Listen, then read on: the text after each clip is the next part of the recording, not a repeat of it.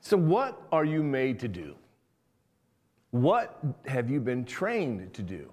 What joy do you find in living your life? How about those for some lighthearted questions to begin our time together today? Well, here we are kicking off a brand new series called Every Day, Everywhere. And it's something that we say every week here at Restore as we close out our time together. So what does every day, everywhere actually mean? Well, it's this call. It's this definitive time and definition of space for every Christ follower to live on mission. Because the reality is you and I, we're called by God to be missionaries.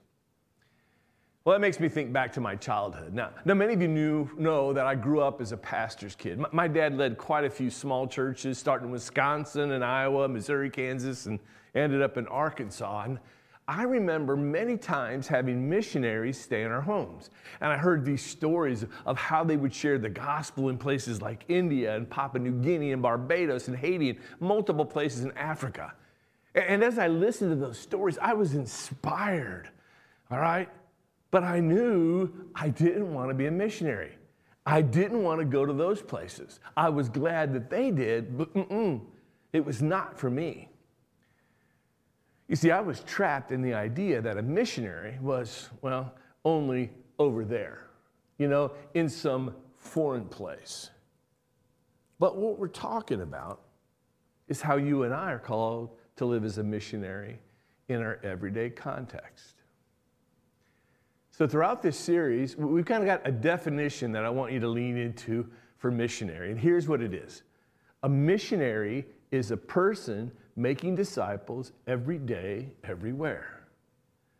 All right, let me read it again. A missionary is a person making disciples every day and everywhere.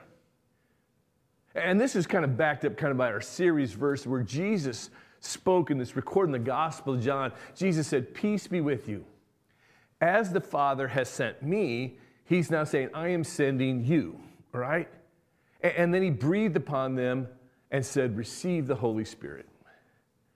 So over the course of the next 5 weeks, we want to take this journey. And today we're going to start by learning from the very first missionary, the Apostle Paul. And then next week, we want to learn from other missionaries that we read about throughout history. And then we want to dive in on Jesus' particular call for you and I to the missionary lifestyle. And then follow it up with some stories of inspiration of what's happening right here, right now with Restore and people that have been engaged as missionaries in their everyday context. And then our last week, we're going to conclude it with a time of commissioning. Even right here as part of our digital world that we want to commission. And it's really this time where we are consecrated and we're set apart for mission. Now today, we just want to dive right into the life of Paul. And he began his life by the name Saul. So let's look at his background. Let's see if we can explore his radical conversion that happened for him on this road to a city called Damascus. Now, our story begins in our true source, the Bible, in the New Testament, in the book of Acts. It starts with chapter 9, verse 1. Here's what we read. Meanwhile, Saul was still breathing out murderous threats against the Lord's disciples. He went to the high priest and he asked for letters to the synagogues in Damascus so that if he found anyone there who belonged to the way, whether men or women, then he might take them as prisoners to Jerusalem. As he neared Damascus on his journey, suddenly a light from heaven flashed around him, and he fell to the ground. He heard this voice say to him, "Saul, Saul, why do you persecute me?" "Who are you, Lord?" Saul asked. "I am Jesus, whom you are persecuting," he replied. "Now get up and go into the city, and you will be told what you must do." Well, the men traveling with Saul, they stood there speechless. They heard the sound, but they didn't see anyone. Saul got up from the ground, but when he opened his eyes, he could see nothing. So they led him by the hand into Damascus, and for 3 days he was blind, and he did not eat or drink anything. Now Saul, or Paul as we know him, he had what he thought was a call in his life, right? And his call was to be the best Pharisee, this teacher or keeper of the law that he could be. And at this point, in time? Well, it required for him that he would squelch any heresy against Jewish law. And this led Paul to imprison, to torture, and even kill any Jews who would follow this dead preacher known as Jesus of Nazareth. See, here's what Paul wrote about himself regarding kind of his training and upbringing and preparation. He wrote, if someone else thinks that they have reason to put confidence in the flesh, I got more. I was circumcised on the 8th day, of the people of Israel, of the tribe of Benjamin, a Hebrew of Hebrews. Now, in regard to the law, a Pharisee. As for zeal, persecuting the church. As for righteousness based on the law, I'm faultless. So that Paul has this amazing encounter with the risen Jesus, and it leaves him changed and blind. So for 3 days, Paul is blind, and he fasts and he prays. And on the 3rd day, that sounded all familiar, God would send Ananias, and Ananias would show up kind of scared, right? Got fear and trepidation. You understand where you're going to go meet this person who has been persecuting Christians, but he's asked to go there to lay hands on Paul so that he could regain his sight, so that he could be filled with the Holy Spirit. Well, we read that things like scales fell from Paul's eyes and he regains his sight. And then it says he immediately gets up and he's baptized. And then he breaks his fast with some food. And then I love what happens next. We read, at once he began to preach in the synagogues that Jesus is the Son of God. And all those who heard him, they were astonished, and they asked, isn't this the man who raised havoc in Jerusalem among those who call on his name? And hasn't he come here to take them as prisoners to the chief priests? Yet Saul grew more and more powerful and baffled the Jews living in Damascus by proving that Jesus is the Messiah. Now from this, you might think, well Paul, man, he is ready. He's ready to go change the world. And he was. But some seasoning was in order. You see, Paul would stay in Damascus for about 3 years. And that happened until, well, the Jews wanted to kill him. And then he went to Jerusalem for 15 days until the Jews wanted to kill him. And then they sent him home, sent him back to his home in Tarsus. And if you looked on a map to find Tarsus, it would be kind of at the southern tip of modern-day Turkey. And he stayed there, well, for around a decade. And Paul would preach and he would teach near his hometown, and it would help him to grow in wisdom and to grow in knowledge and grow in discernment and to perfect his craft of sharing the gospel and prepare himself to start some churches where there were none.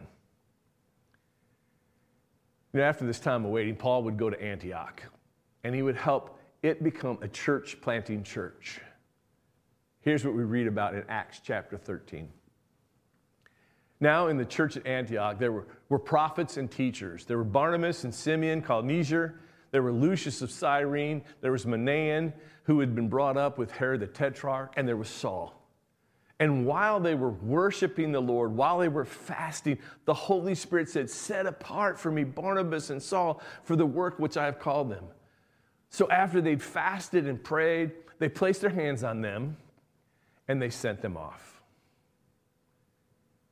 Well, Paul would begin what is known as his first missionary journey, accompanied by Barnabas and a young man by the name of John Mark. Well, he would later bail on the trip, and that's a whole nother story. And this trip, it would take them to places like Seleucia, Cyprus, Pamphylia, Galatia, and Derbe. And Paul would share the gospel every day, everywhere, and disciples emerged, and churches were started. And then Paul would take a second missionary journey, and this time he was joined by Silas, and part of the journey, well, Luke joined them as well, and they would go to Derbe and Lystra and Phrygia and Galatia and Troas and Philippi and Samothrace and Neapolis and Amphipolis and Thessalonica and Berea, Athens, Corinth, Ephesus, Caesarea, and then back to Antioch. And then one more time on the road with Silas, Paul would go to Phrygia and Galatia, Ephesus, Corinth, Philippi, Troas, Assos, Mytilene, Chios, Samos, Miletus, Ephesus, Kos, Rhodes, Patera, Tyre, Ptolemy, and Caesarea on his way back to Jerusalem. Paul would end his missionary journeys with one more trip. But this trip, well, he would actually go in chains. And he would end up in Rome, where Paul was imprisoned for a number of years, where he wrote a number of letters to these churches that he helped start. And where by historical tradition, well, Paul would be beheaded. Now, these accounts of these journeys are all recorded in the book of Acts, and it's a wonderful story of transformational power of the gospel. And maybe we should do a whole series on the book of Acts. Well, who knows? But what we do know is that Paul had this clarity of calling, and his life did this 180 return. And as a result, churches were started all over the known world. And Paul led, and he developed leaders, and he discipled churches. Now, if we kind of pause and zoom out and we look at the life of Paul, we could gather some really practical and powerful principles for our missionary lives. I want to share 3 with you. And as you kind of listen to these and process through, just think about your own life and how they connect with you. Here's the first principle. Fasting and prayer are practices that help us hear from God. It was while the early church was praying and worshiping and fasting that they heard the Holy Spirit speak and said, hey, set apart Paul and Barnabas as these first missionaries. Often, people are unsure of how to hear the voice of the Holy Spirit, and certainly he speaks through the Word of God. But he often speaks to our spirits while we're worshiping, while we're praising, because it unlocks our ears to hear the voice of the Holy Spirit even more effectively. And I want to say, when you or I are considering new ministry endeavors and taking steps out on our calling, we need to spend time worshiping, spend time fasting, spend time praying as we seek God. Because the time in His presence, it's never wasted.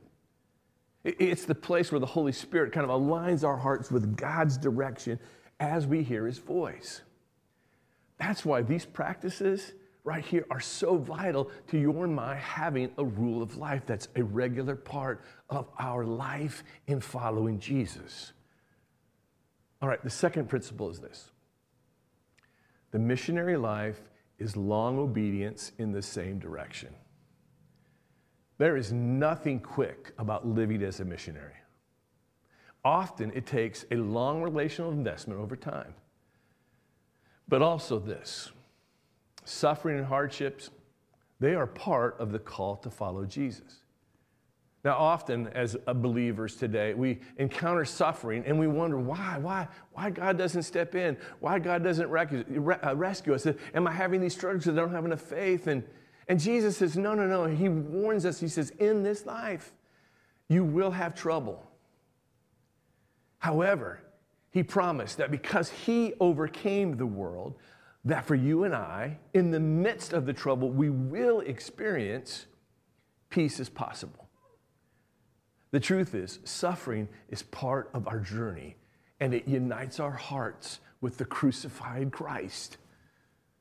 And Paul and Barnabas, they taught this principle when they went back after their first journey to those brand new churches, and they strengthened the believers and said, hey, we must go through many hardships to fully experience and enter this kingdom of God.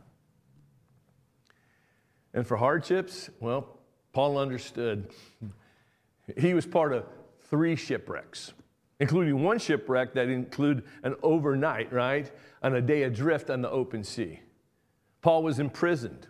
He was repeatedly flogged. He was beaten, and he was stoned and got even bit by a snake. And I'm thinking to myself, man, after one shipwreck, you might say, hey, this is too hard. I got to call it done. But no, the call for Paul was too strong, and he just had to continue in his obedience to the mission of Jesus. All right, our third principle is this. That sending and multiplying are often part of God's redemptive plan. The Apostle Paul, he spread the gospel, and then he discipled those who would say yes to following Jesus. And these new disciples came together to start new churches where there were none. And Paul would continue to preach and teach. Well, that happened usually until the powers that be wanted to imprison him or kill him. So then he would leave that church behind, and he would move on. And through these disruptions, more churches were started in the next place where he would go. And well, Paul, well, he was no stranger to personal conflict. As I mentioned earlier, John Mark, he kind of bailed on their journey and he returned to Jerusalem. And when Paul came back there and it was time for them to go on their second trip together, Barnabas said, hey, why don't we take John Mark? Why don't we give him a second chance? And Paul was like, no way. Bailed the first time, can't trust him. So instead of Barnabas joining Paul, Barnabas would stick with John Mark and Paul would join Silas. Now, we might hope that they could have worked out their difference and kept the OG team together. But this split was used by God, and as a result, the gospel spread even further. Now, often there are struggles and conflicts within ministry teams, and while God always desires that reconciliation between ministry partners occurs, sometimes the path forward to reconciliation can be actually reproducing a new team that goes in a new direction and reaches new people. You see, Paul and Barnabas, they multiplied into two different teams, and both teams were used mightily by God. By the way, John Mark, he would later reconcile with Paul, and he ended up being the first to write a biblical narrative of Jesus' life. He wrote the Gospel of Mark that's in our Bibles. Now, I know a little bit about the pain of sending and multiplying. 3 years after we launched Restore, Tommy Bowman, our creative arts pastor, and his wife Jessica, who was our Kid City pastor, they came to Janet and me and they told us that they were feeling prompted to return to Chicago to start a new church with a high school friend. And we asked, well, what have we done wrong that you would want to leave? And I remember as we asked them, they had this perplexed look on their face. And they're like, this is what you've spiritually raised us to do. We said, oh yeah, that's right. But this hurts. Well, Mission Church launched in 2011, and today they average 2,300 people each week. And last year they baptized 174 people. I tell you, sending ain't easy, but God is faithful. Just a year later, we sent Patrick O'Connell, he was our exec pastor, to become the global director of the New Thing Network, the church planting network that we're still a part of here in Kansas City. And I had watched Patrick say yes to Jesus. I was there when Patrick was baptized. I remember whispering in his ear, why don't you come to Kansas City with us? And he left his financial career and he moved his entire family to help us start Restore. And I wanted Patrick to stay. But God said go. And under Patrick's leadership, New Thing, it's now on 5 continents in 47 countries. And last year alone, 8,497 churches were planted. And because of your generosity, Restore was able to invest $125,000 to help New Thing launch in 3 new regions: Southeast Asia, Eurasia, and the French-speaking world. God can do immeasurably more than we could ask or imagine. Okay, let's make this personal. Look through those 3 principles, those 3 things: prayer and fasting, long obedience, and multiplication and sending. And I want you just to think of it personally and go say, which of these 3 lessons are most pertinent to you right now? Which one? And as you think about that, maybe God right now is even prompting you, what is one next step that you can take in that area? Hey, I really just want to encourage you. Come back and join us next week as we get a chance to learn from other missionaries throughout history. You won't want to miss it. Let's pray. Father God, we are so grateful that you are in the business of transforming lives and eternities, and then God, you want to send us.